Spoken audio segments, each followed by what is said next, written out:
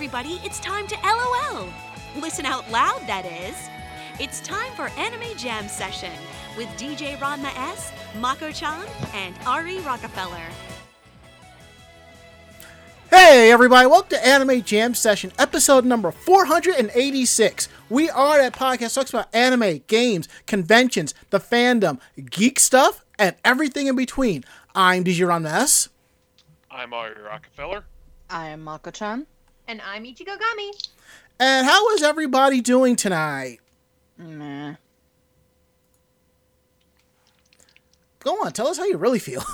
I am a little extra energy, but now I am meh. Fair enough. I'm tired. Well, aren't we all? No. Yeah, Yeah, no, I would say it's a pretty good consensus. I think we're all tired. I mean, I had to admit I'm not really tired because I actually slept until 2:30 in the afternoon. Yeah, that's why I wasn't saying that we were all tired. See, that's because what the time I got okay. some of us don't actually have to get up until whenever they want to because they don't have work. well, for the record, getting up at 2:30 in the afternoon threw my entire day off anyway. Because poor you. yes, poor me. Yes, poor Ranma. Yes.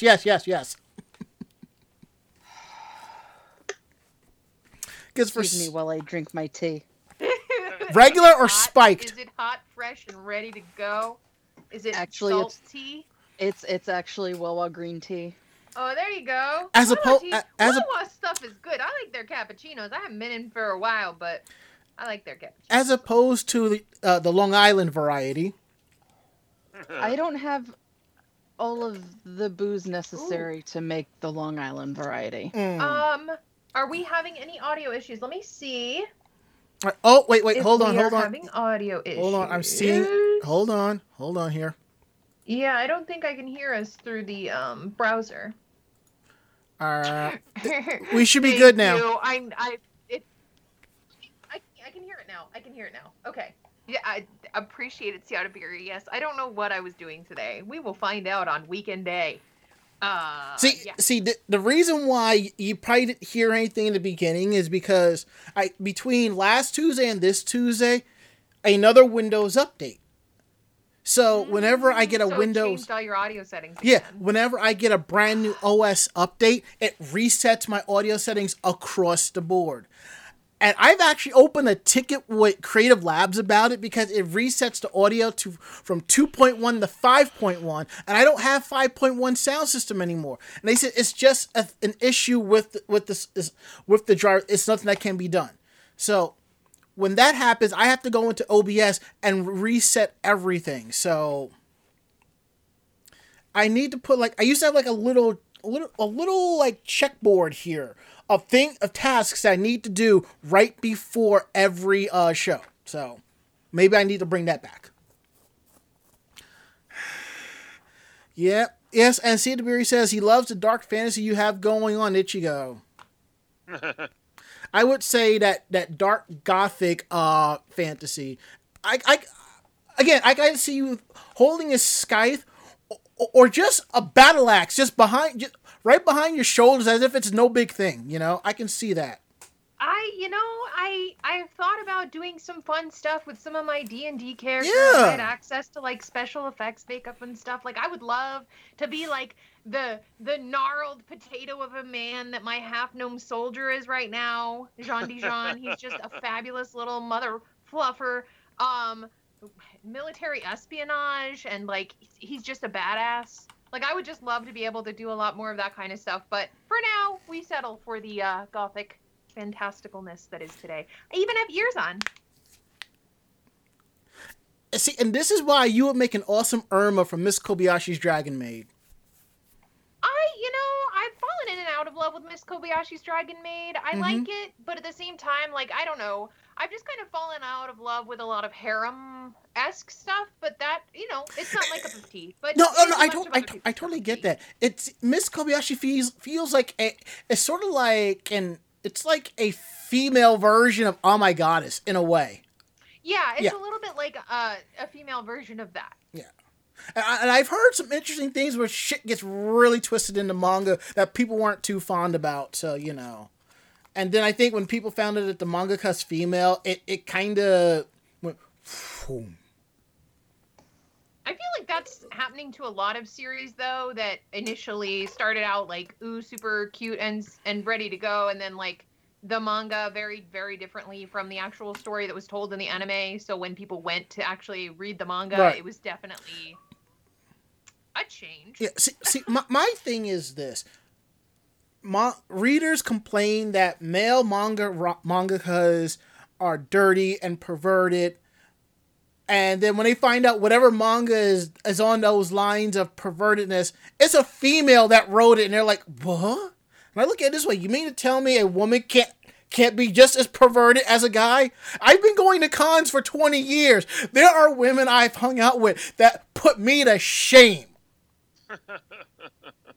I feel like people always think that, you know, like, it's gender stereotyping, basically. It's, Yeah. oh my gosh, guys are so gross. They think about boobies all the time. But I'm like, I think about boobies all the time. Mhm. So, like, I don't know what you're getting at, you know?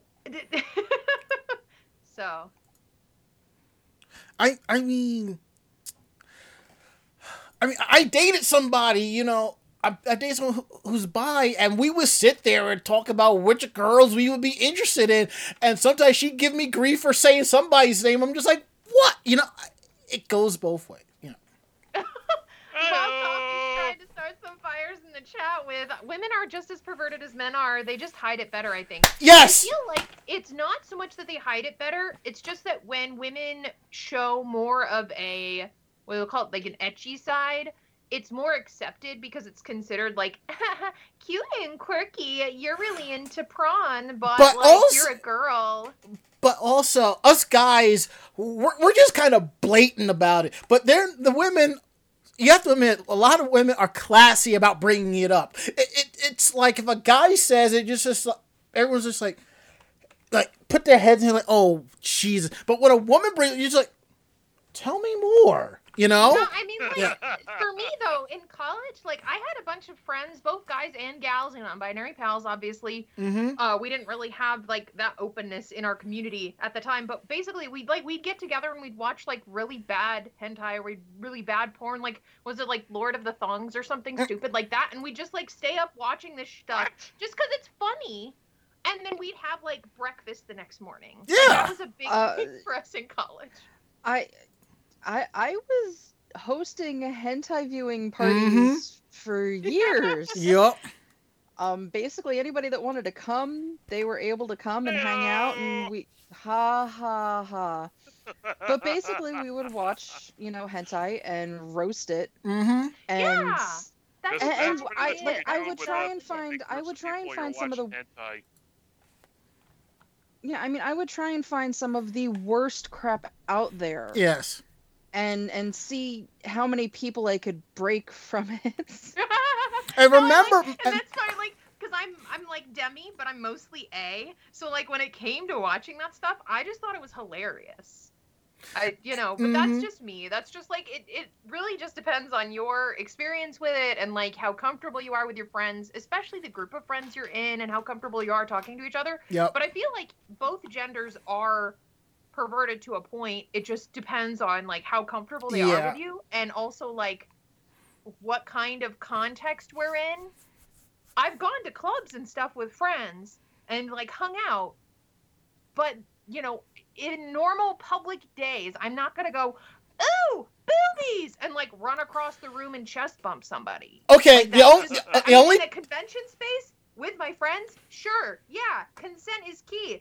But at the same time, like, I'm not going to do that in public in an open space where there are, like, a lot of normies. Okay, the only time that is acceptable in open space around normies is when you're working in the IT department of any company, because let's be real, that's where you're going to find 95% of your nerds.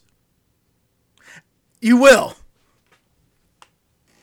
I mean, I've seen some jockey kind of people that are into IT, but No, I I'm feel just like we're saying off getting topic away here. with that. We could go Yeah, over We're this, like, definitely we could getting have an off excerpt topic. of this for, I like, do a not know future how the episode. hell we ended up starting this freaking show and talking about porn. Like, I'm just sitting here silently because, you know, you're saying, Anybody- you guys are saying, like, women hide it easier. I'm like, hi. I hide Can things? somebody What? get us Avenue Q, please? We can't play it on the See, show. here's the with thing. PTA, but I can tell you this, like in regards to what everyone is, what Bob said about women hiding it better. Y'all don't know Mako-chan. She doesn't give a fuck. I will say that there are certain things that I will not speak about. And I get very uncomfortable when other people speak about it. And that's mainly, I don't give a shit about other people's sex lives when you're going to go into detail about specific people that I know. That's just weird. Yes. But, you know, that other than that, I really don't care. Porn, hentai, you know, crap like that. I talk about it. It should not be a taboo subject. And this is So I don't treat it as a taboo subject. exactly.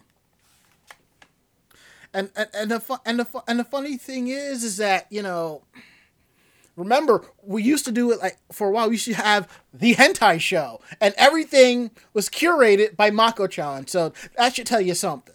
I miss doing to bring that hentai back. shows. Yes, we do. We really need to. I miss doing hentai shows. I think we really need to. So Yeah, but unfortunately, that might have to be something off of Twitch Mhm. because, you know, of everything that would be spoken of and, you know, various and- things that might have to be shown. That would definitely have to be a special off of Twitch because Twitch is very anal retentive about certain things. So even if we were to go up to an adult rating on it, I think it would get us in trouble. yeah, it kind of would. So moving on. yeah. So yeah. Let's get into our nerd weeks, okay? All right. Kicking things off with how was your week? How was your day, Ari? Well, I'm glad to be back, that's for sure. Woohoo! But, just been busy with work mostly, and got a new bathrobe, as you can see. It's actually a size bigger than the red one I've been wearing, but it's made of much thinner material. It's not like big and fluffy, and like the other one has like loose red threads all over. I'm like, this is fine. I still look like the dude. The Ari abides. Far out, man. And not this past week, but the week before that, when I was, driving to work and it was snowing and there were salt on the roads and all that, I got a crack in my windshield. Yeah, I remember I you had didn't- mentioned that. Yeah, I didn't even notice it until Sunday evening when I was driving home. I just was driving and I looked over. It's just out of the corner of my eye where the inspection sticker is. Mm-hmm. I just saw the crack going over oh, when the hell did that happen? And it was probably rock, a stone or chunk of ice or rock salt or something like that. And within 24 hours the crack had doubled in length. I'm like, Ooh, oh, this is just wonderful. that's But I was able to go with it through my car insurance people and didn't have to pay anything except for some new windshield wipers because they were in dire need of replacing. okay. That's good. But yeah, everything, the car's working out just fine. Looks much nicer and cleaner than before. And well, with the temperatures going up into the high 40s to low 50s tomorrow, Right. it's gonna be more fun at work. Temperatures are going up into the. Good Lord Almighty. Yeah, remember when it was snowing and icy and we were having trouble getting around from place to place without worrying about ice capading all over the roads? You Mhm. mean less than a week ago? Good times. Coming soon? Anime Ice Capades. Also, my birthday is this Friday. Happy birthday. Congratulations on leveling up. Yeah, I'm this is my last year in my 30s, and I haven't done shit with my life. Ugh. I wouldn't worry too much. I'm already in that level 40 threshold, so it ain't nothing special here, brother. I'm finding more gray hairs in my beard and my hair and my chest than I can pluck out.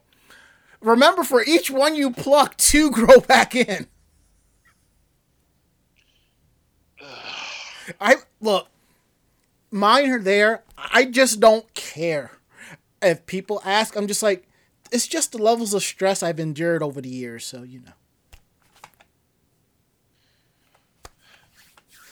Anywho, moving right along. Mako-chan, how was your week? How was your day? Not horrible. That's good. This past weekend, I actually participated in the Pokemon Go Kanto tour. Nice. So I got myself a shiny Ditto, and I'm on my way to getting a shiny Mew. And that's all I really care about for that. But it was very weird to actually, like, I haven't played through 12 hours of Pokemon Go in a very, very long time. Mm.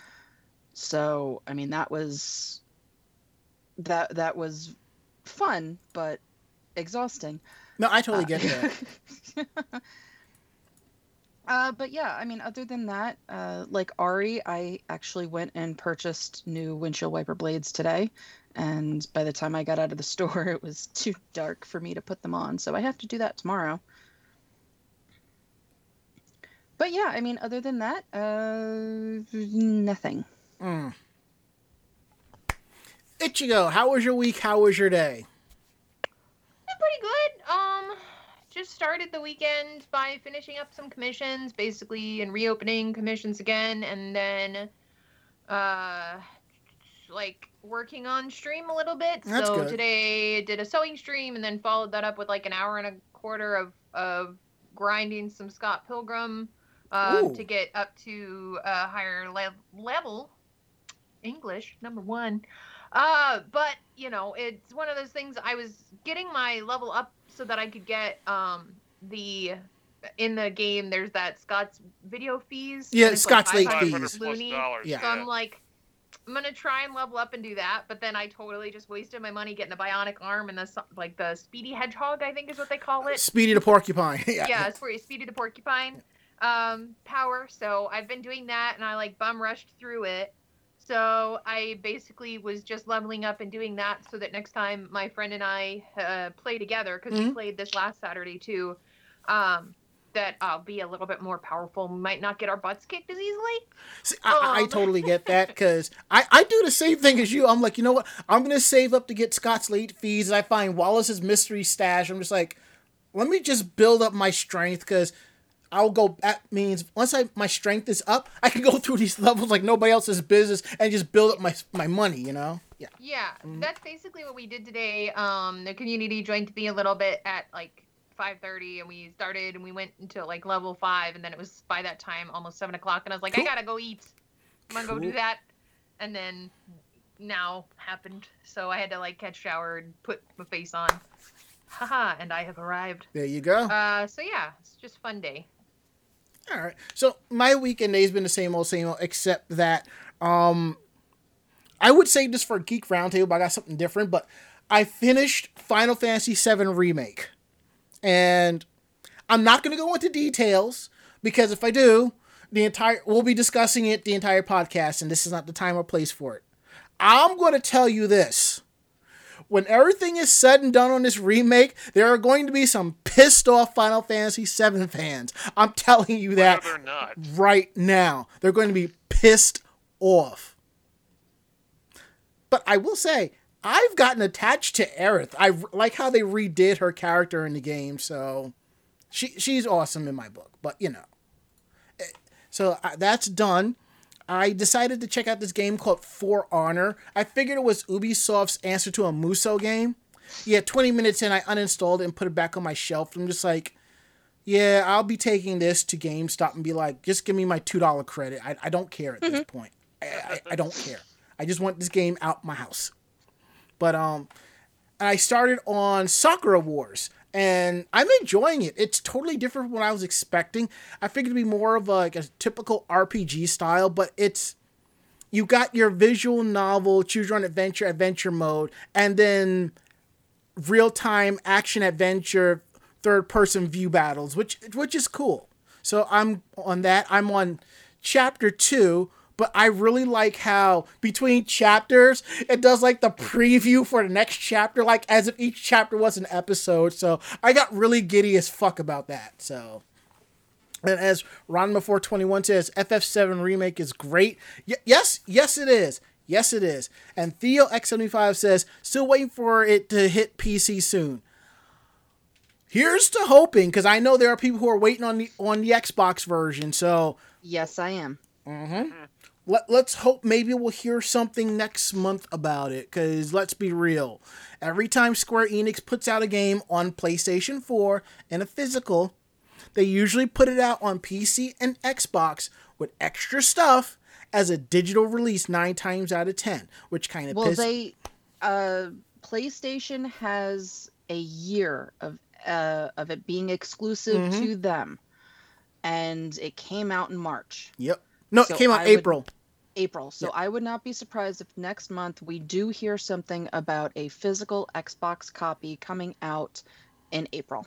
Let's hope, because the last game that Square Enix did that with was World of Final Fantasy. After that, everything was like digital. Like all the Kingdom Hearts games are digital on Xbox. Everything just went straight digital. And I find it kind of funny how, again, I know I brought this up once, I'll say it again. I find it funny how people were clowning on Xbox users who have never played a Kingdom Hearts game before because Kingdom Hearts 3 came out on it. And I'm sitting here going, y'all act like Xbox players never had a PlayStation 2. Sit your ass down. I mean, come on. I went from PlayStation 2 to Xbox 360 just because the PlayStation, like, there was nothing really exclusive on PlayStation 3 that I had to have.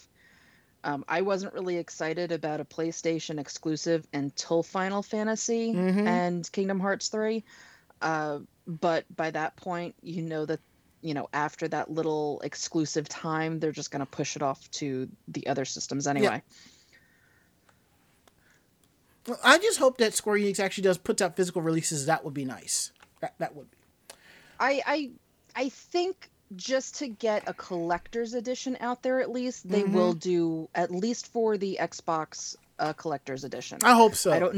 I don't know that they'll do something for a physical copy for the computer, only because a lot of people are used to doing Steam and and things like that. So I see it coming to Steam to play on the computer, not necessarily as a computer game itself. But I think we'll actually get a physical copy for the Xbox. I'll check Square Enix's website later, but I just kind of find it funny that all the Kingdom Hearts games that are coming out, they're coming out at retail price on Steam, Epic Games Store, and all of that. I'm just laughing. I'm just like, wow, they've made so much money off the platform. They're re-releasing them on PC at retail price, and people will buy them. Oh yeah, people will buy them. All right, moving right along. Housekeeping. I don't think we have anything new. It's just the same old, same old. So we're going to push it along to Geek Roundtable, where we talk a little bit more about our nerdy weeks, like more nerdy, cool stuff that we've done, or we share a couple of things and so forth. So, Ari, it's off to you, my friend. Well, I picked up GTA 5 for the PS4 and Fire Emblem Heroes. Warriors. For the Switch. I haven't had time to play the latter lately, but something else I got a while ago. It's a nice piece of little tech. Boom! Tetris for Rockefeller. It's a entirely modular lamp made out of Tetris blocks. Nice. And cool. It's legit merchandise. All official, and I don't know how well it shows up, on the camera. No, I can see it pretty well, yeah. Yes, right? Yeah, I can see it. Okay, because these little suckers are kind of hard to get out of the little pegs. It's like a light bright, but if you can reuse the papers over and over again. Gotcha. Yes, here's a whole little bag of these little pieces. Oh, that's cool. Yeah, you can put it in however you want. I was gonna try and use the menu. I kind of make it look like I was just gonna line up for that perfect Tetris, but I figured while I'm gonna show it off here, I might as well just shamelessly self-promote while I'm here. Shit. No, I'm looking on Square Enix's website to see about a physical release of Kingdom Hearts for PC.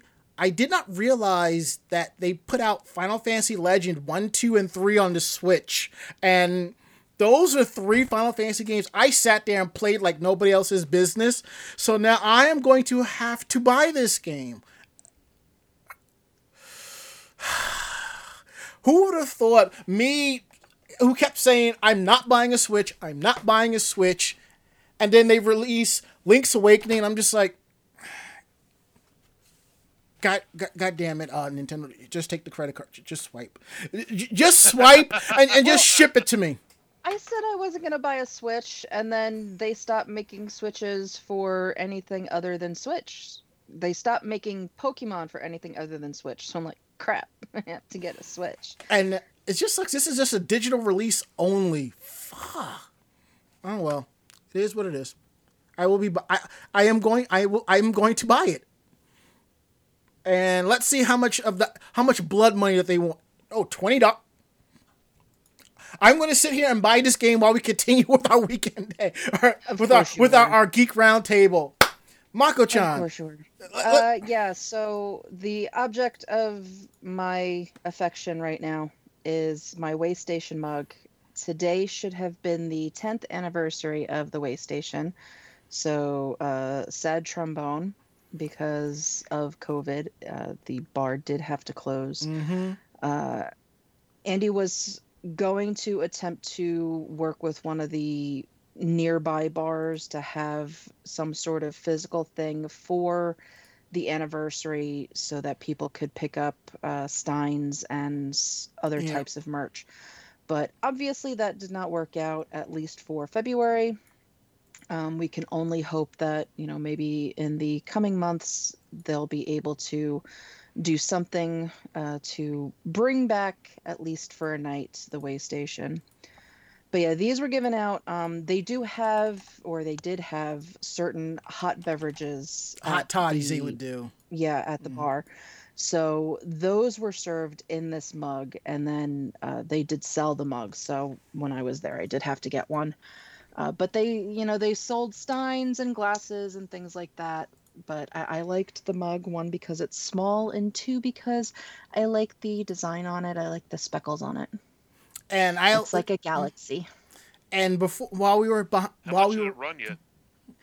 I don't remember. I think it was like $15, if that. Yeah, it wasn't. Yeah, it wasn't any more than what you would pay to go to, someplace and get, a souvenir mug from them. Mm-hmm. I don't quite remember though, just because I would think it was like 2 or 3 years ago now. And earlier, while we were all prepping, I went into my cabinet and I went out and grabbed my Waystation mug. So, and this is the white one. So I'm like, yeah, I need to get mine out. But as you can see, Mako's is better because hers has the larger font and logo on it. And I think when I went to get mine, I think they only had it in this color and style. Yeah, I think to get this one, you have to actually purchase a drink. And then you are able to get this particular style, because these are the ones that they serve in. Mm-hmm. So just to go up there and get, a mug or a t-shirt or anything like that, it wasn't always the same as what they used to serve their beverages, but those are the ones that they actually sold you when you bought one. Yeah. All right. Ichigo, what have you been working on for Geek Roundtable? Well, in our streams on my channel, we've been working on an 1890s Victorian waistcoat or vest and a split walking skirt, which is just going to be a lot of fun Victorian frolickiness once it's completed. But that's basically what we've been working on. We've also been working on like a giveaway project, which is like a little bunny plushie. So that's been a fun little collection of things we worked on. Yeah, just been kind of a quiet week. Obviously, I don't end up getting into too much when it comes to geeky stuff. So most of the time, it's just working on projects. So we've been working on projects. That's good. Gotta keep busy somehow, I guess. Yeah, that the small little bounce of serotonin keep the depression away. Makes sense. All right, so for me, from time to time, I like to do a little bit of tinkering with Daitenchi, my PC, just making sure, I will buy a couple extra things, like LEDs or cabling, make sure everything is all nice and set up in the back. So I actually decided to buy another SATA cable. This is one of those premium individually sleeved ones. That's the big thing now. If it ain't RGB on the desk, on the left-hand side of the computer, it's when you open up the right-hand side, all of your cables are nice and wired together. They look neat, and it's not the flat cables, it's special premium sleeve cabling and so forth, and I've kind of gotten into that.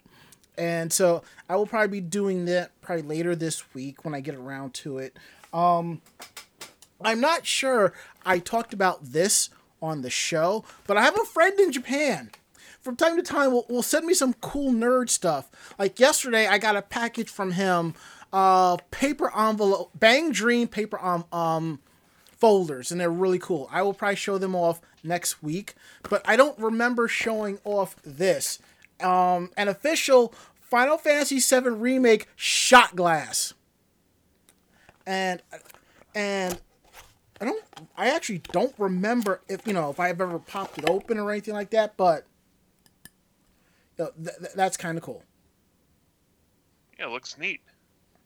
Has the logo on there and everything, I can see myself at the bar at Seventh Heaven with this, having a drink, and then, how it goes. I figured I would break that out. Seeing how that I finished FF7 Remake a couple of nights ago, and I will say the ending was really nice. It opens up a lot of questions, and when you get towards the end of the game, that's when it's going to be off in its own little universe. I'll say this much. If you don't like how FF7 Remake is going to go out, you have Final Fantasy VII. It's sort of like how when Viz did the official dub of Sailor Moon, you have the official dub, and then you have the Deke Universe Sailor Moon. If you feel like that is you can have that, but it runs parallel to each other and all that good stuff. So Yeah, when it was perfect. I'm sorry, I got kind of mixed up because I wanted to rag on Cousins and Talent as usual. Well, I mean, you had to do what you had to do to get it past the censors on TV, so It's just such a low-hanging fruit to But now go after. Now, look, it's been about 20 years. It's not so bad this time, Like I said, I have a feeling in 2022, Adult Swim will be showing Sailor Moon on a weekly basis. I do see that happening, and it will most likely. I would like to see that too. Yeah. So, and when it gets to S, when shit hits the fan, it's going to be, well, there you go. So.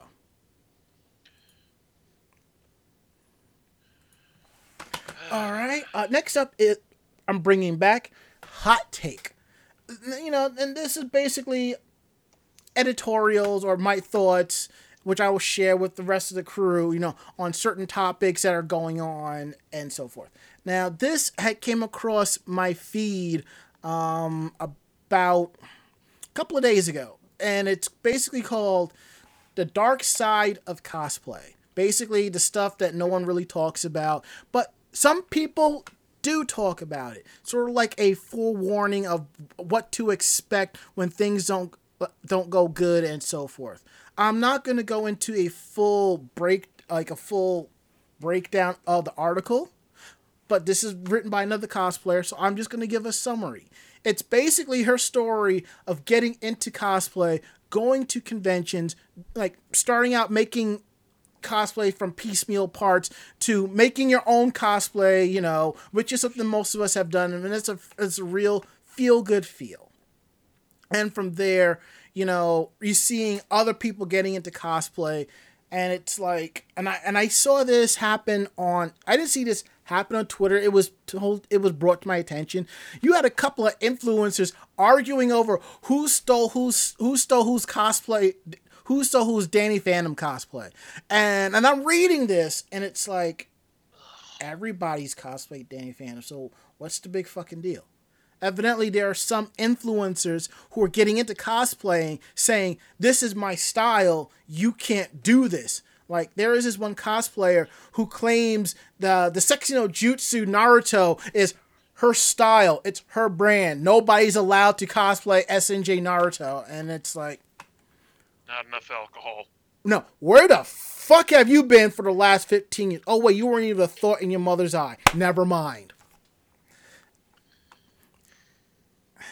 I presume you were talking about the girl who was acting like that, not me. I'm like, yeah. Because the timing of that was just like, man, a minute. And on top of that, everyone's kind of worried about the future of cosplay with what the Japanese government is doing. Something that we discussed on this podcast like 2-3 weeks ago. So yeah, we covered that part pretty thoroughly because of the copyright law that may be enacted and how it's going to change, and licensure and all that other horrible fun stuff. And how cosplay is, it's gotten to the point where people are gatekeeping cosplay because of your skin color, because you're too skinny, because you're too fat, because you're a female, because you're a guy. One of my friends, Man of Night Cosplay, he gets grief for his crossplays. I see nothing wrong with it. I know a lot of guys who crossplay because they like how more detailed a female cosplay is. I mean, if a dude is cosplaying somebody in a suit, unless you're Jez Roth, you're going to go out and just buy the suit and put everything else together and make it so. A female, like a women's pantsuit or dress or whatever, you're going to most likely going to get the pattern and make it, because let's be real, you're not going to find it in a store. Unless you're in Japan in a cosplay store, but that's a story for another time. And then gatekeepers ruin everything. Yes. Yeah. I was going to say, I think it's more so gatekeeping rather than the like genderfication of cosplay. Yes. When it comes to I know we talked about it last time where like I brought up my article, basically my big blog post about like how the companies might go about like confirming who can cosplay their characters and who are not allowed to verse on like the idea of publication authenticity, media authenticity, or something, like masking their slight racism or sexism or whatever as authenticity to their brand. And the fact that like there would be a lot of issues with that. And on top of the idea that influencers own a certain style of cosplay, when cosplay's been going on for a very, very long time. I am waiting for that one influencer to do Ranma 1/2 cosplay and say that it belongs to them. Oh, I promise you, I will do more than knock them down a peg or 6. Oh, believe you me. Oh, the thing is, Ranma's saying you'd pop out of the nearest trash can. Feel like no, I will make them scared. Tell you why that's bullshit. No, they will be scared of their own shadow by the time I'm done. No, come on. I mean, this has been going on for years. There are, and have always been, in every aspect of cosplay or even just the fandom in general, people that believe that because they did it either first or because they believe that they've done it better, that nobody is able to cosplay as that character. There are builders that believe that they are the be-all, end-all of either Lego or models or anything like that. They're always going to be there. They've been there forever. It comes down to a simple fact that if you're no longer having fun with doing your hobby, then stop. Yep. But if you're making that decision based on the others around you and how they are destroying your hobby, then, I mean, stop if you want to, but at the same time, maybe just start hanging out with other people. Yeah. Yep. I got a friend who kind of, I found out, she is an amazing, talented cosplayer, and I met her, through a friend. We would always talk more about life instead of cosplaying, and I met her briefly at Fanime 2005, and we hung out again briefly at Otakon 2018, and she made a post a couple of weeks ago that she's retiring from the scene. She's done.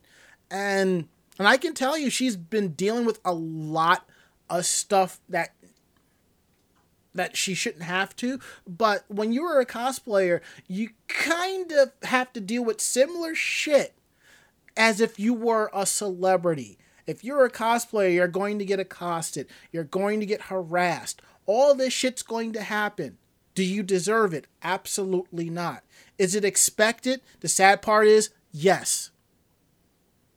But you don't have to take it. Yeah, as I wear like alternative fashion every day, I like when the normal realm occurred in our environment, I would regularly get accosted. I had old ladies that knew better flip up my skirt to see if I was wearing a petticoat. I've had people think that I didn't exist, think that I was not a real person.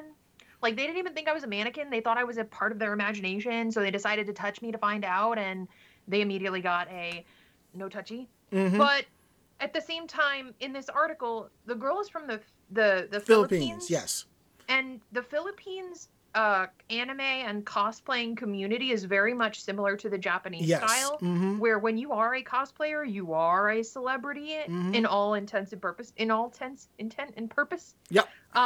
So when it comes to the way that their society is and culture is, their subculture of cosplay, it is very much more focused on, the article brings up the idea of celebrity and beauty, societal beauty standards and things like that, especially because in a lot of Asian countries, like, to be beautiful, you have to lighten your skin, you have to be super skinny, you have to be all of these styles, as well as, if you're falling within feminine societal normatives, you're subjugated and all this other horrible stuff that we have a little bit better situation of it over here. It's still not the best. Yeah, because we still have issues with it. But in the Philippines, it's considered like it's the desired thing.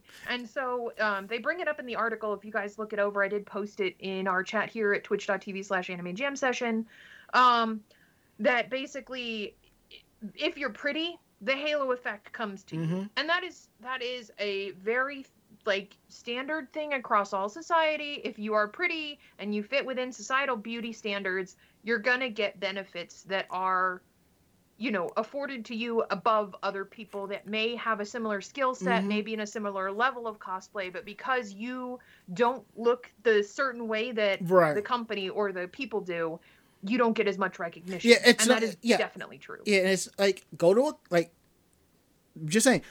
con, go into the dealer's room. You're going to see a couple of cosplayers with a table, and you're going to notice they're going to have basically long lines. These are very famous cosplayers, and when you look at them, it kind of sets a standard of how a cosplayer should do their cosplays. Well, I will say this, that is their standard. That shouldn't be your standard. And seeing that should not discourage you from doing a cosplay, this or that. You should still do it. I mean, I know it within the black cosplay community, there's a big thing about, cosplaying all the black characters and this and that. I don't give a fuck about that. The only black character I've cosplayed on a regular basis is Barrett Wallace from Final Fantasy VII. And when I first said I was doing it, everybody was saying, yo, he's going to be the first Barrett cosplayer. And I am. And I hold that to this day. Other than that, I've cosplayed Shinji, Tenchi, Ranma, Luigi. I mean, I guess Luigi's kind of black. Depends on, your Italian strengths. It is what it is. It's that Sicilian heritage. Yeah, I've cosplayed Artemis, Old Man Joseph. I mean, and I've gotten praise. I've gotten grief. And when it comes to the grief, I simply just don't care. I'm not going to be one of those that's going to go on social media and bitch about somebody giving me grief that I've cosplayed somebody. My response is, so I'm still going to do it. You can give me all the grief you want. You're not paying my bills, shit. And even Yeah, even I if you don't- I don't were, I'm not cosplay- gonna I give a don't fuck. Cosplay for others. I Yeah. cosplay for myself. Yeah. Mm-hmm. And that's it. Yeah. I don't care what other people think of me when I cosplay. If I'm not having fun, then there's no point, and I find dressing up and acting ridiculous to be amazing fun. So I do it for myself. And sometimes, I'll get asked here and there for a picture, and most of the time I don't. I have a very distinctive look that is not one that people associate with costumes and costuming and cosplay, and I don't care. I go out, I have fun with my friends, and that is what it started as, and that is what it should be. Yeah. People have taken cosplay and other aspects of fandom, and they've become too immersed in the popularity of it all, Mm-hmm. Agreed. in the praise of it all, in the money that they might possibly make by winning a competition. Mm-hmm. And if that's the reason why you're going into it, great, but don't then shit on the people that want nothing to do with trying to get your crap. They just want to go out there and have fun. They are not going out there to try and steal your prize. They're not going out there to try and steal your fans.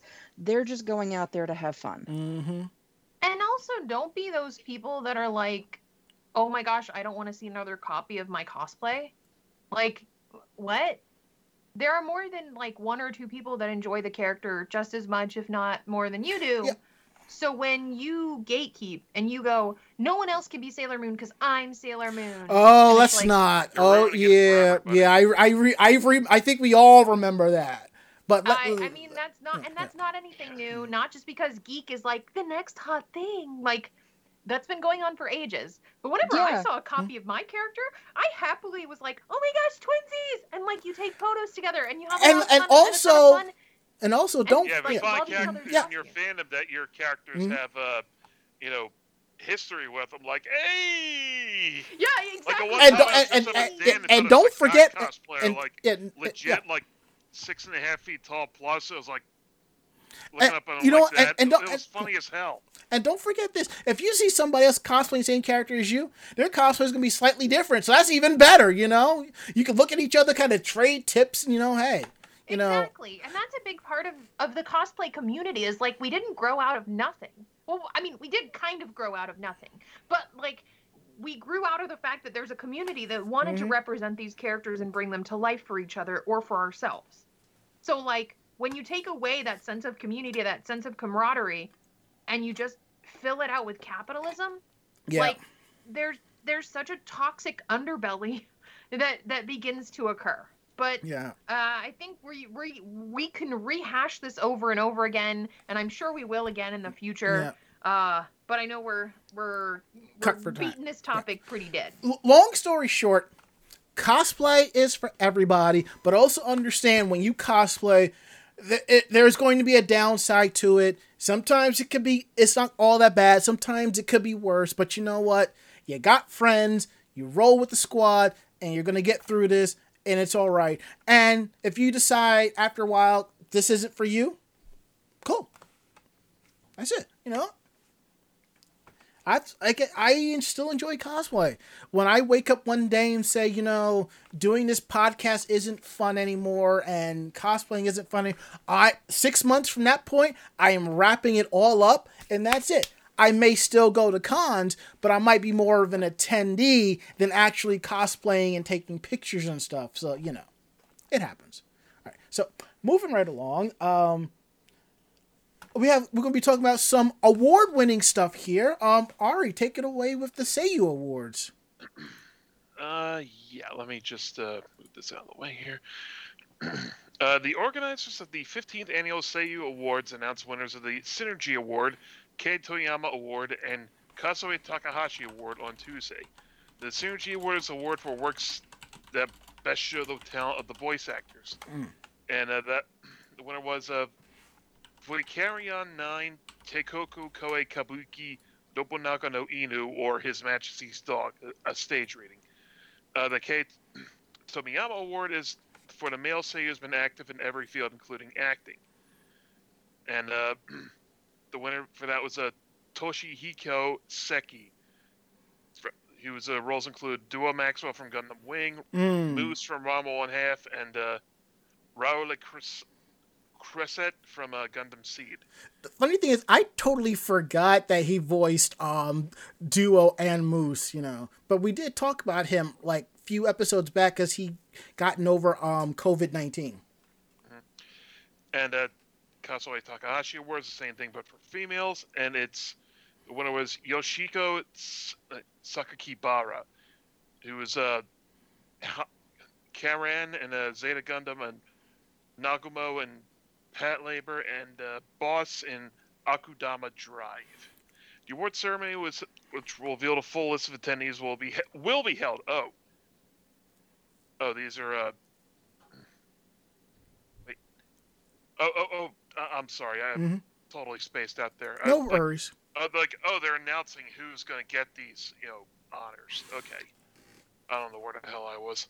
Yeah, it's going to be on March 6th at the Bunko Hoso Media Plus Hall. Starting in 2017, the Special Merit Award, which honors deceased voice actors and actresses who have contributed to many genres, was replaced with an honoring of all voice actors and actresses who passed away in the previous year. So, yeah, congratulations to the winners. Yeah, and I believe Bob Coffey also mentioned that she also voiced Celia Stingray in Bubblegum Crisis. Neat. Yep. And I also want to touch on what Ichigo said. Desperate Housewives of Cosplay. Girl. God, I hope not. I would watch the fuck out of that, okay?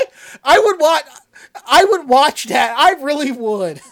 I know that there are a lot of people out there who love that series. I don't really like drama. I don't really like drama series for drama's sake. And I feel like they did Heroes of Cosplay a disservice. A lot of the cosplayers who were featured in it felt like they had been misrepresented. And no, they weren't. No, it was bad. And that's part of going back to the article we were talking about earlier. How like capitalism and like we must make money off the nerd before she's unpopular again. Like. That's literally how it feels sometimes. Heroes of Cosplay was supposed to be like an insight on what goes on, but it really wasn't. It kind of turned into the Yaya Han and Friends show, And I got friends that live down in the ATL, and yeah, that's all I gotta say. Yeah. Does Yaya Han actually consider those other people her friends, though? Yes. But I tell you what, I could actually professional cosplay realms are people that you would collaborate with. So inherently, yeah, they are considered her friends. But that's like, that's if I have somebody here on Twitch that I collaborate with, maybe we play a few video games together. Unless I call them my acquaintance, we're probably gonna say, hey, yeah, we're video game friends, or like con friends. You know how you have like con friends or con family, and you only hang out with them at conventions. That's kind of what it is. Yeah. Sorry, I just pictured Yaya as being the kind of person who would charge a fee just for talking to her. Well, yeah, I mean, no, she charges the con that fee, so she makes her money. But, you go on, girl. Not for nothing, I could probably sit here and write out a better reality show in my sleep. So, hey. I feel like a lot of us in the community felt that way very, very much so while it was on air. Yeah. But, so yeah, next article, Ranma, do you want to talk about the 2021 Anime Award winners? Yes, and this time there was less drama and fapping over these awards, because from the first couple of years they had the Anime Awards, people were totally pissed off because they thought it was rigged and this and that. And I think it was last year or year before last when it was all about My Hero Academia, people got mad and stuff like that. And when it comes to these awards, I really don't pay attention because I know for a fact that the titles that I like and enjoy will never get nominated. They will never win. So why am I getting upset about it? Let other people be happy and I'll continue to sit here and watch my favorite shows. But looking at the winners, it's not so bad. I do know there has been some grief about Jujutsu Kaisen because it just showed up like four months ago. And it's sort of like, it was too soon it was like too soon to the cutoff or something like that. It's sort of like with normal awards, like a cutoff date for award ceremonies like in November. The movie comes out in November. It has to wait till the following year, something like that. And it's only kind of fair. But I'm just going to read off like the winners and runner-ups and, we'll just roll with it, So for this year's 2021 Anime Awards, for Best Character Design, Toilet Bound Hanako-kun. Runners-up was Keep Your Hands Off Aizokin, Great Pretender, B&A, Tower of God, and Yashahime, Princess Half Demon. I don't know if Yashahime should have made the cutoff because it came in too soon, too late into the year, but that's just me. Best Animation is Keep Your Hands Off Aizokin. Runners-up is Princess Connect Redive, Great Pretender, The God of High School, Appare Ranman, and Beastars. Best Fight Scene, Deku vs. Overhaul and My Hero Academia Season 4. Yeah, that was a hell of a fight. But I think the fight with Deku versus what's his name? Gentle Criminal. I think that was a slightly better fight, but that's just me. Runners-up was Jujutsu Kaisen, Gojo Satoru versus Realman Sukuna. The God of High School, Jin Mori versus Jagai Taek. SAO, War of the Underworld Part 2. Broccoli versus Emperor Vector. God of High School, Jin Mori versus Handoe. Akumadama Drive, Brawler versus Master. Best Couple, Naza Yuzaki and Tsukasa Yuzai from Tonikawa Over the Moon for You.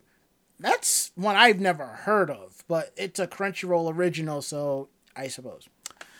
Your runners-up were Kaguya-sama Love is War Season 2 of Kaguya and Miyuki, Beastars Legoshi and Haru, Inspector Kotoko and Kuro, My Next Life as a Villainess, All Routes Lead to Doom, Katarina and Maria, and Rent a Girlfriend, Chizuru and Kazuya. I'm watching Rent a Girlfriend as we speak, and I'm like 4 episodes in, and I'm just like, why? But Best Performance by a Voice Actor, Japanese. Yusuke Kobayashi as Natsuki Subaru and Re:Zero Season 2. And oh my god, if this person didn't get that, I would light a fire. I mean, I need to go back and continue watching the dub, which is so good, but Jesus, I would say the only other person that gives so much emotion in a male character as well as Natsuki is the guy who does the voice Midoriya from My Hero Academia. Good lord. Runners-up was Ryu Sugiyama as Minari Koda from Wave Listen to Me, Megumi Ogata as Hanako from Toilet Bound Hanako-kun, Yuichi Nakamura as Gojo Satoru from Jujutsu Kaisen, Mutsumi Tamura as Sayaka Kanamori from Keep Your Hands Off Aizokin, and Yusuke Onoki as Daisuke Kanbei, The Millionaire Detective Balance Unlimited.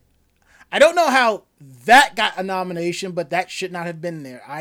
I've watched the series, and there really isn't much anything memorable of acting in that series. Best Performance by a Voice Actor in English. Zeno Robinson as Hawks and My Hero Academia Season 4. Runners-up is Crispin Freeman as Zio Sudara from Fate Grand Order, Absolute Demonic Front Babylonia. Aaron Phillips as Laurent Thierry from Great Pretender. Johnny Young Bosch as Bam from Tower of God. Jonas Scott as Legoshi from Beastars. And Anaris Quinones as Echidna from Re:Zero, Starting Life in Another World Season 2. Honestly, that should have gone to... I can't remember his name. The guy who voices Natsuki Subaru in the dub of My Hero Academia. He should have won that. Best Girl. Winner is Kaguya Shinomiya from Kaguya-sama Love is War Season 2. Runners-up are Sayaka Kanamori from Keep Your Hands Off Aizokin, Chizuru Mizuhara from Rent a Girlfriend, Noi from Doro Hedoro, Katarane Claes from My Next Life as a Villainess, All Routes Lead to Doom, and Abigail Jones from Great Pretender. Meanwhile, I don't see Rem from ReZero, okay? That was Noi rigged. is best girl. Noi beats out Rem. Noi Yeah, is yeah. thick and ready to kick Yeah, ass. Rem is best girl. She is the prime definition of a girl who she's a ride or die chick, straight up. She doesn't care that Natsuki's in love with what's her name? Have you seen Doro Hey Doro? No, I have not. It is so good. If you haven't seen Doro Hey Doro, it is one of my Emilia. favorite series. And Noi, awesome. Yeah. Realistic beauty standards, realistic body type can still kick your ass. I mean, yeah. Natsuki's in love with Emilia, and Rem's like, I don't care, I still love you. I'm just, and she's very, what? Man, they don't make them like that anymore. Best boy is Shoyo Hinata from Haikyuu. Runners up, Kaiman from Dorohedoro, Gojo Satoru from Jujutsu Kaisen, Kun Agero Agnes from Tower of God, Legoshi from Beastars, and Ano's Voldigo from Misfit Demon King Academy. Best director, Masaki Yuasa from Keep Your Hands Off Aizoken. Runners up, Yuzuru Tachikawa Decadence, Sung-Hoo Park Jujutsu Kaisen, Hiro Kaburagi Great Pretender, Mamoru Hatakeyama from Kaguya-sama Love is War Season 2, and Takashi Sano Tower of God. You know, there's a few more here. I'm just going to read off the winners at this point. All right. Best score, Kevin Penkin, Tower of God. Best opening sequence, Wild Side by Ali Beastars. Best ending sequence, Jujutsu Kaisen, Lost in Paradise, Ali featuring Aklo. Best fantasy, ReZero Season 2. Best comedy, Kaguya-sama Love is War. Fair enough. Best drama, Fruits Basket. One of the runner-ups is Japan Sinks 2020. And I'm sorry. Japan Sinks 2020 should have gotten best drama. And anybody who can sit here and tell me that's bull has no soul. They have no soul whatsoever.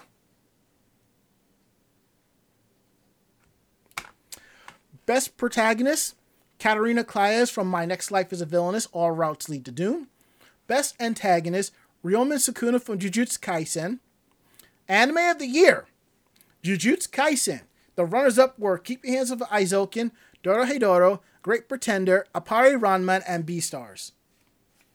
I can't complain about that. I haven't even watched any of these. I just know I keep hearing good things about Jujutsu Kaisen, probably because it's a more recent title as opposed to the other 5. So, and now that we've got that out of the way, let's move right along to an anime that was quite popular a few years ago. That's gotten a game for the Switch. And I've seen some people are complaining that it's not coming to the States, but take it away, Mako-chan. Yeah, so it was revealed that Crayon Shin-chan is going to be getting a Switch game this summer. Nintendo revealed it during their Nintendo Direct, which, I mean, obviously Crayon Shin-chan is very popular in Japan. This wasn't one that I figured would actually make Nintendo Direct. But anyway, so it's going to be called Crayon Shin-chan My Summer Vacation with the Professor, The Endless 7-Day Journey. So it will be releasing this summer. It will feature some similar features to the kind of games like Boku no Natsuyami, including doing everyday summer activities. The game features the Nobara family visiting Kumamoto and meeting an eccentric professor. And just given everything that Crayon Shin-chan is known for, I cannot wait to see what is going to be in store for this game. It looks like it's going to be very similar to, I guess, the anime itself. The art style is basically right from the anime. The character designs are right from the anime. They're going to have cutscenes in the game that play out as if it were an anime. And yes, it is not going to, at least right now, be coming to the States. Unfortunately, Crayon Shinchan is not really as popular here as it had been, even though it did get, a translation and was on Toonami for a while. Yeah, I remember someone like tweeting, why hasn't, this come over? This needs to be. And my response was, look, the ratings on Crayon Shinchan basically sucked. Funimation gave it 3 seasons. The ratings weren't there, so they ended it. They're not even dubbing the rest of Shinchan. It's just done. I mean, I sooner expect them to finish Kadocha before they pick up Shinchan again. And then again, the English dub they took so many liberties with it. It's so different from the original Japanese, which, given how Shinchan is, it's understandable. It's strange as it is, yeah. Yeah. The thing is, what people aren't realizing, at least for the game being released, is the Switch is region free. Mm-hmm. So as long as you either know Japanese and I know this is going to happen, somebody's going to get the game and they're going to translate it. So all you have to do is read the translations as you're playing, and there's no issues. That's actually how I played Namco Cross Capcom for PlayStation 2 like 15 plus years ago. Somebody had rough translations, and I'm following the damn FAQ. And now there is a translated image. So I'm like, good, I have a reason to fire up my PS2 one more time. And what I was gonna say is, yeah, I think the biggest reason it didn't translate over here is the cultural context. Mm-hmm. When it comes to a lot of the jokes and a lot of the ways the family interacts and their environment and all that other stuff, sometimes shows that get into that niche, where it's super funny in the context of the community and the country and the culture it's from, when they get translated, it kind of gets chopped up and censored, and all this other stuff gets mixed around or mistranslated or misconstrued, and the context isn't there because the comparison of Japanese city life versus American city life, while they are similar in some aspects, are very, very different in societal hierarchies and rules and stuff. So a lot of those word jokes and a lot of those plays are just lost when it's translated. Mm-hmm. Which I'm really sad. I thought Crayon Shinchan was really cute and funny. I mean, it was crude. It's a little boy. What do you expect? He's gonna pick his nose and poke buttholes and stuff like that. Just happens. And do the elephant But at the dance. same time, I understand why it didn't quite translate. Yeah, I took a Japanese culture class when I was in college, and just me being me, some of the books that we got to actually read through and discuss that spoke about, the cultural aspect. Shin-chan is one of those characters that Japan uses in teaching guides. So to be reading a book about culture and Shin-chan being such a huge part of what we were reading and discussing and talking about, I was laughing my ass off. And it wasn't until, the end of class when my teacher pulled me aside and he's like, Shin-chan? And I said, yes. I said, I'm taking this class because, I'm into anime and I'm into the games and I'm into the Japanese culture. So he was actually really excited because I knew what was going on in what we were actually discussing, and we actually had conversations about Shin-chan. He actually is from Japan, and his family knows, it's his aunt on his father's side, his aunt on his mother's side or something like that, but his family is involved in Shin-chan. Nice. So we actually got to have conversation about, things that were going on, and he was really excited just to have somebody in the States that knew what this thing was and could relate to this thing. So, I mean, it made that class a lot of fun, actually. And basically, for those of you who still trying to figure out Shin-Chan, Shin-Chan is basically the Japanese Bart Simpson. That's the plainest, easiest way I can. No, I would highly compare it to Simpsons, and that how like the Simpsons is a very much a reflection on the American family. Like that's what it started up as, was like the ideal American family, or like a comical version of the of the ideal family or whatever, as the societal phenomenon it was. And the Simpsons are still used in certain contexts to demonstrate things like mostly predictive history, because that's a thing. But it is that same vein of Shin-Chan and the Simpsons.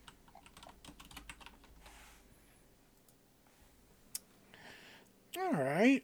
And now we're down to our last article. Some cute and adorableness, something that's right up Ichigo's alley.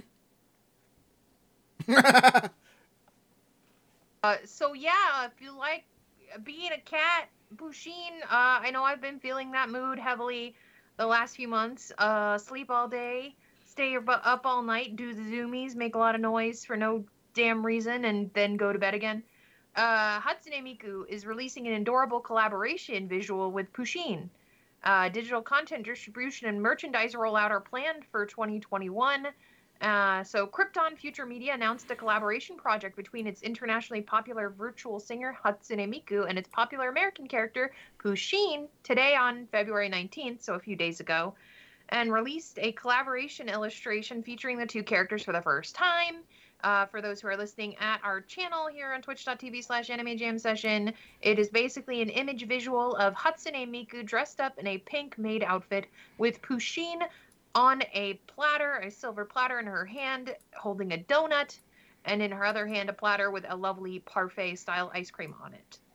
This is the second phase of Miku World Collab, a project to promote collaboration between Hatsune Miku and the popular overseas IP. The character has been featured in its first phase, revealed last month, to Tsukoboro Ugoku Usagi, or Overaction Rabbit, a line stamp character that has been popular in Japan and South Korea.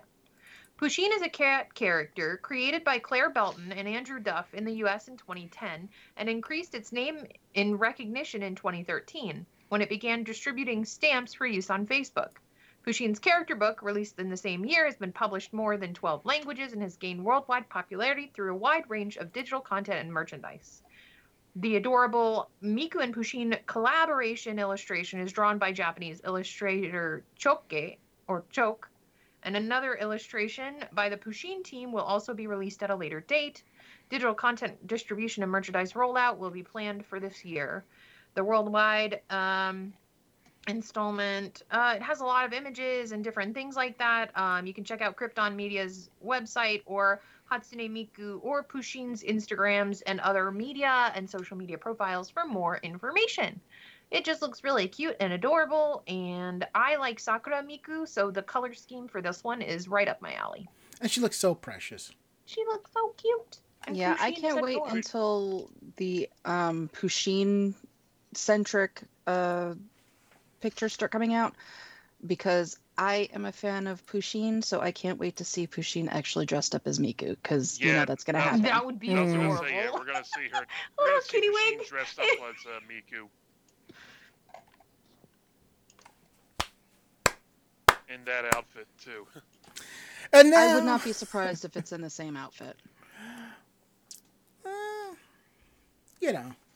I mean, the whole thing is with Miku and everything that goes on. Miko is Miku, but Miku has friends. So the fact that Pusheen is Pusheen and Pusheen has friends, I am really hoping that it's more of a full collaboration. Let the massive crossover begin. I know. I was like, watch them become the Vocaloid, the Pusheen characters as the Vocaloid characters dressed up as Sailor Moon characters. I expect fan art to come shortly. And Pusheen's birthday was the 18th, so just to let you know. Okay. And then we got that out the way. It's now time for the part of the show that you all really enjoy, Meanwhile in Japan, or how badly can Mako-chan crack the skulls of the hosts of the show? It's not that bad. No, this one isn't that bad. So there's 3 stories. So I'm stepping out. So y'all can just decide what y'all want. I'll take the second one, I guess. Okay, then I guess that means I'm the first one. Mm-hmm. Okay, so a design company is actually going to be holding socially distanced night saunas. Will only be a maximum of 84 people, and it's only going to last for a weekend. So, design company Naked Ink will have their thing is they're going to have a small swanky sauna session with 3 friends in an isolated tent with a quote-unquote drive-through system intended to stop you from sharing space with any other campers. The event they propose has already been tried in Nagoya and Tokyo, and for this 3rd venture, the team is intending to highlight the beauty of Tokyo Tower. So the event will be held over a single weekend starting on March 12th and ending March 14th.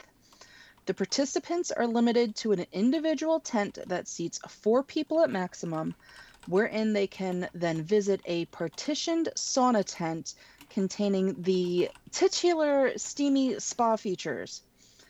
The event will make use of Russian-crafted Moors spa tents, which allow for adjustable temperatures and come equipped with a ceiling window to ensure anyone inside can still see the view of the night sky. The event is limited to a maximum of 7 groups only, making it an incredibly exclusive experience. To that end, tickets are sold by entering into a lottery, which obviously something like this, I'm not surprised. So those who win will end up paying about $188 to rent their tent during the event. This event will run from 5 p.m. to 8 p.m. And while it might seem a little pricey, it is a limited time event to quote unquote chill and therefore relax, as the tagline declares. We're sure there'll be plenty of people willing to cough up the cash. In case you are one of the lucky potential participants, you have to remember to bring a mask and remain with your party as per the rules to prevent COVID transmission. So yeah, I'm kind of excited to see if this works. I know that there are a lot of restaurants now that are doing these kind of individual stylized tents where you can go in and have your meal, and then they go in behind you and completely disinfect the room. And, you know, then you don't have to worry about being indoors or anything about that. So I think the concept is really cool. These tents are really, really awesome. These are similar to some of the tents that they use in Iceland. So they do allow for the viewing window.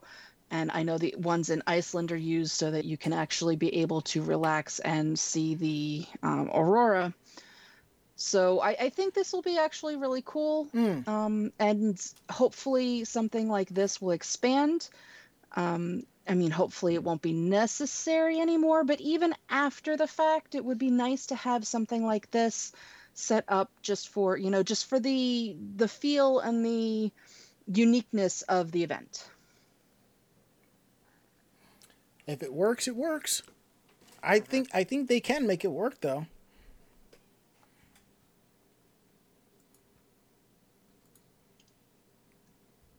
Interesting idea.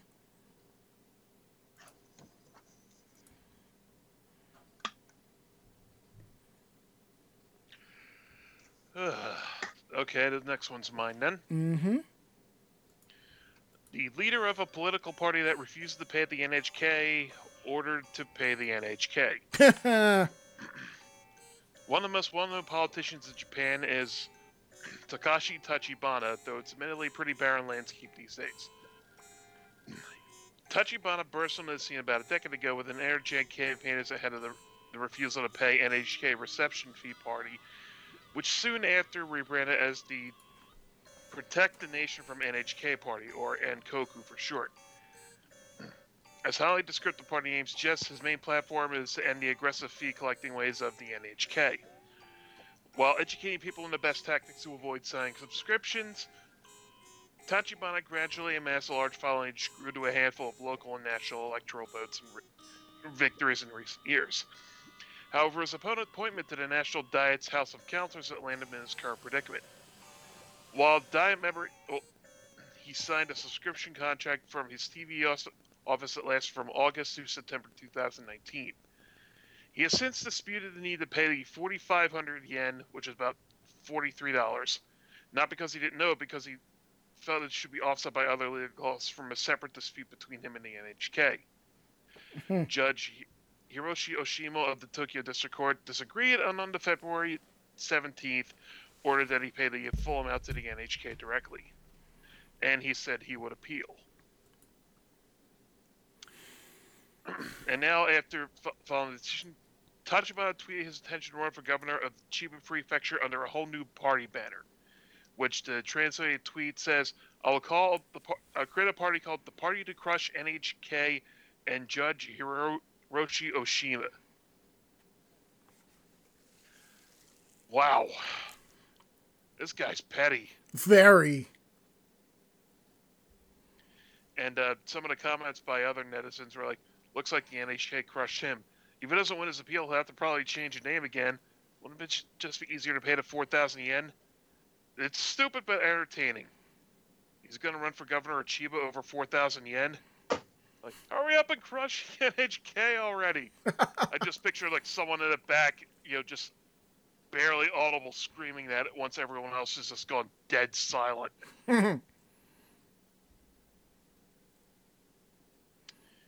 But hey, he's sticking to his guns. Yeah, and people have run for political office for less. Yeah, say what you believe in, Yeah, stand up for what you believe in. And while, like the netizen said, it would be like easier to just pay the $4,000 than dealing with it. Principles. Yeah. It's principles, and it's honestly the story behind the thing, the reasoning behind the thing, because we've talked about the NHK before and how predatory they are, like even sending like mob bosses and mafia people to people's houses to collect money to pay for viewing a TV channel that they may or may not have on their television. Like this political party is not just like a political party like where it's the different parties and they run against each other, blah blah blah. It's literally that he's trying to stand up against a big bully that has been basically the main party of a country for decades. So.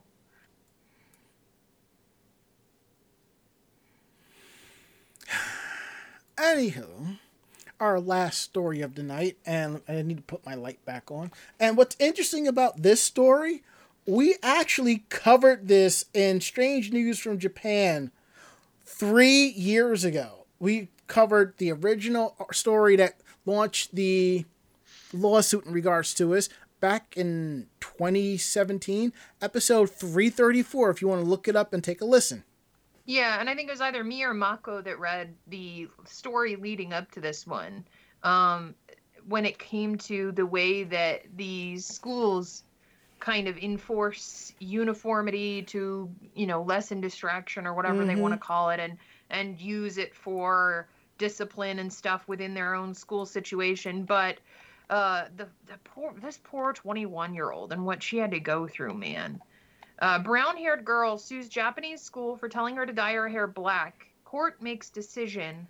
The 4-year lawsuit ended with a win for the former student, but not the one she was hoping for. Ostensibly, school dress codes are supposed to be about eliminating distractions, and so it's common for Japanese schools to prohibit students from dyeing their hair. However, problems can occur if the schools rigidly assume that no one dyeing their hair will always result in everyone having the same color. Though the vast majority of ethnically Japanese people who make up the vast majority of students at schools in Japan have naturally black hair, some Japanese people's hair instead is dark brown. Though this can lead to situations where a school tells a brown-haired student that they have to dye their hair black, often predictably by their not believing that the student's natural hair color is brown and that they're trying to get away with dyeing it. because there's not a sun or anything that would change the pigment of your hair over time. And anyway, that was the case for a teen attending Kaifuken Prefectural High School in the town Habikino, Osaka Prefecture. The girl enrolled in 2015 and was repeatedly told that she had to dye her brown hair black. And the girl insisted that brown was her natural hair color, but the school says that 3 different teachers examined the roots of the girl's hair and found them to be black. Which is what they took as proof that she was dyeing her hair. Mm. At least they weren't checking the color of her bra like some schools have done. And on a side note, one of my friends is a teacher in Japan. She has to do the hair check next week. Yeah. Eventually, the girl, who is now 21 years old, claims she was told if you're not going to dye your hair black, i.e. back to black in the school's opinion, then there's no need for you to come to school. That makes sense. Feeling pressured and distressed, the girl did indeed stop attending classes, and the school then was petty as fuck and removed her name from class seating charts and student rosters. But instead of seeing the school's administrators on campus, the woman decided to see them in court. And in 2017 filed a lawsuit over the incident, asking for 2.2 million yen, or $21,250 US in compensation. On Tuesday, an Osaka District Court handed down its ruling, finding neither side to be completely in the right. Presiding Judge Noriko Yokota recognized the validity of the school to set and enforce rules relating to coloring hair, saying such rules have been established as having a reasonable and legitimate educational purpose, and so maintaining student discipline is within the discretion of the school. Yokota also declared it cannot be said that the school was forcing the girl to dye her hair black, seemingly taking the school's word that the girl's roots were black and that the administrators were only requiring her to return to her natural hair color. However, the school isn't getting off completely free. The court also ruled that the administrator's actions after the girl had stopped coming to class, such as removing her name from the roster and removing her desk from the classroom, were unacceptable. Wow, finally using your brain. And has ordered the Osaka Prefecture to pay the damages of 330,000 yen, or roughly $3,190 to the woman.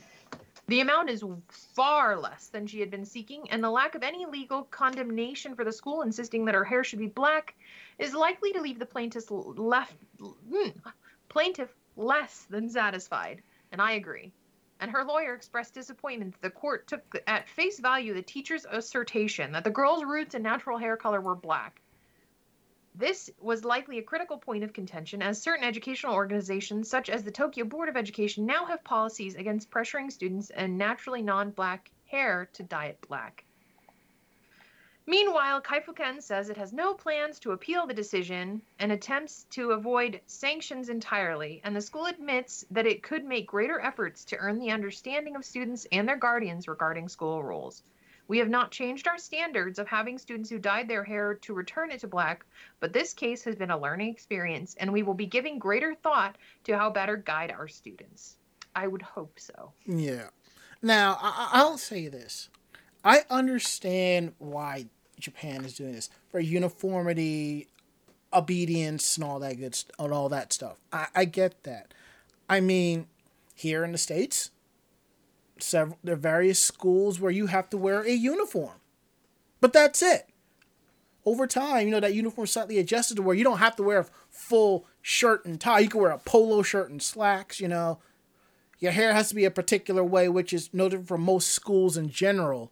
But that's it. There's nothing else. I mean, the fact that in a Japanese school, you have to wear not just a uniform, the panties have to be a particular color or style, the bra, that's too much. That's an invasion of privacy. Have fun trying to verify that information. You can't justify that with me. Uniform seppuku have been a traditional practice in Japanese culture for years, decades, whatever, at this point. The problem is that they have been such a homogenized culture for so long, and they have like instilled racism. I know that we're very shiny, happy people dancing. We love Japanese culture and all this other stuff, but we can't be blind to the fact that they were a very homogenized and racist culture until they opened up to the actual rest of the world. And they still have problems with racism within their own country. There are people that have Eurocentric roots that have parents that are Japanese, or they're half Japanese, or they were born in Japan, and they're considered Japanese citizens. But people are so racist against them because they don't look Japanese. And that is still a constant problem today. Like, it drives me insane. Anyway. I can't understand certain things. You have an anime, and in this, in the various anime that are out there, 90% of the time, everybody has a different hair color. Yep. Some of them not natural. But then it comes to real life, and people get pissed off when it's anything but black. Yeah, shonen protagonist hair, that's all it needs to be said. It's anime, because anime is like cartoon culture. Yeah, and it's not real, so it's okay. Yeah, it's not real, so it's okay. And even then, like, you know how they regulate cosplay, how much they regulate weird culture, and they subjugate it to be in safe areas like Harajuku or Shinjuku, or like there are spaces where you can exercise this, but only on certain days. Like back in the 90s, how Sunday was the day for these punk kids, these alternative kids to dress up. Now that's not how it is pretty much at all, because tourism has basically run those kids out of their safe spaces. So it's just like internalized racism and internalized homogenization that wants to kill out any idea of creativity or difference. And that is part of Japanese culture just as much as animation. So that's where I want to cut it off. Yeah. And I think at that point, I think we're done, because we can go on a tangent about this and quote unquote be here all night, but I'm not trying to be here all night. I will say this, though. Yeah. Given their culture and given how, I guess, negatively they look at people that don't match up to that, there is albinoism in people, and it doesn't, it's not just a specific race that has that. It makes me wonder if that is treated more negatively or if they revere them. To me, I would see it as more negatively. Chronically ill, invisible disability is considered as a taboo. Like, you just don't talk about it. You hide those people away. Because I can especially attest to this. When we were traveling through Japan, access to elevators, access to stairs or escalators or anything like that was hard to nearly impossible. If I were by myself, it would have been literally impossible because of my body. I am chronically ill, and therefore it's a problem. And the fact that I've watched multiple vloggers and content creators that have disabilities or invisible illnesses that lived in Japan for a certain amount of time leave and go to their home countries because they legitimately don't have doctors that believe in chronic illnesses or treat them, especially for foreigners. So to me, it would be that they would disregard them and consider them basically invalids. Unless those people were, a part of a specific society, or if they were part of maybe an indigenous culture in Japan where they venerated certain genetic dispositions. But at the end of the day, the ideal, I guess, person in Japan is someone who is, smart and produces and says nothing against authority, and at the end of the day, they go home and they continue that cycle. So it is a very people are disposable society, and it sucks. America's the same way. Europe's the same way, and it sucks. But yeah, that's kind of where I went before I get sad. No, it's all good. Don't even worry about it. It's all good. All right, let's go ahead and wrap it up and get up on out of here. So if you like the show, tell a friend. They in turn will tell another friend, and so on and so forth. We're independent podcasters, independent bloggers. We do this for the fun of it. So, you know. If you have any questions about the show, drop us a line at podcast@animejamsession.com. Again, that is podcast@animejamsession.com. We're here to believe you. And don't forget to check out our website at animejamsession.com, where you will find our weekly podcasts, anime reviews, cosplayer interviews, cosplay tips and tricks, links to our Facebook page of convention coverage, links to our YouTube page of convention coverage, anime reviews, editorials, and then some. That's all at animejamsession.com. And if you like our podcast tonight, definitely check out our previous episodes, which is available on any platform that you use for finding podcasts. Apple Podcasts, Google Podcasts, iHeartRadio, Stitcher, Deezer, all of it. Just do a search for Anime Jam Session. You'll find over 480 episodes. Some good, some bad, you know, in there. We've had fun times doing this, so you know. And don't forget to follow us on our social media pages on YouTube, Twitter, and Facebook. So if you definitely want to see our convention coverage, definitely check out Facebook.com and Twitter and YouTube.com/AnimeJamSession, where you'll find cosplay photos, convention videos, masquerades, all that cool stuff. And Twitter when we're going live, articles that are going up, and other cool stuff. Let's see what else we have here. Don't forget to support our tip jar down below. Streamlabs. We have a link to our Streamlabs, our Ko-Fi, and other cool things. Drop us bits. We appreciate that. Any funds that come into the show go directly into keeping the hardware going for the show, for all of us here. So that's how we do. So now we're going to go around the room for last words. Last words, Ari. To circle back to what I was talking about earlier. Boom! Tetris for Rockefeller. Hey. Last words, Mako-chan. I need sleep. We all do. Last words, Ichigo. I'm gonna go peel off my face and then maybe jump into bed, or I'm gonna start sewing and drive myself to madness. Well, if you start sewing, ping me. I might just keep you company while I'm playing Sakura Wars. My last words is, I think I'm gonna play some Sakura Wars. Well, that is it. End of list. We'll be back next week with a brand new episode. More fun, more hijinks, and more calamity. So that's it. So, yeah. I'm Ranma. I'm Ari. I'm Mako-chan. And I'm Ichigo Gami. Great fight, great night. See you next week. Good night, everybody. Night. Bye. Say goodnight, Mako-chan. Good night, Mako-chan. Perfect. Awesome. We're out. See you next week.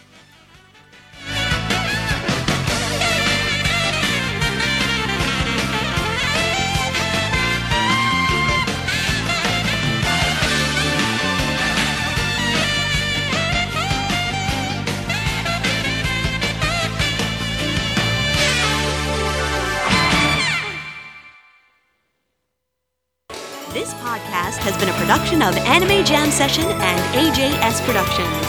No fanboys and fangirls were hurt, maimed, shot, electrocuted, or pistol whipped in this episode.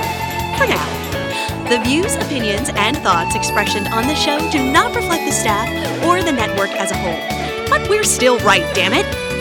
For transcripts of this episode, start typing. Check us out at animejamsession.com.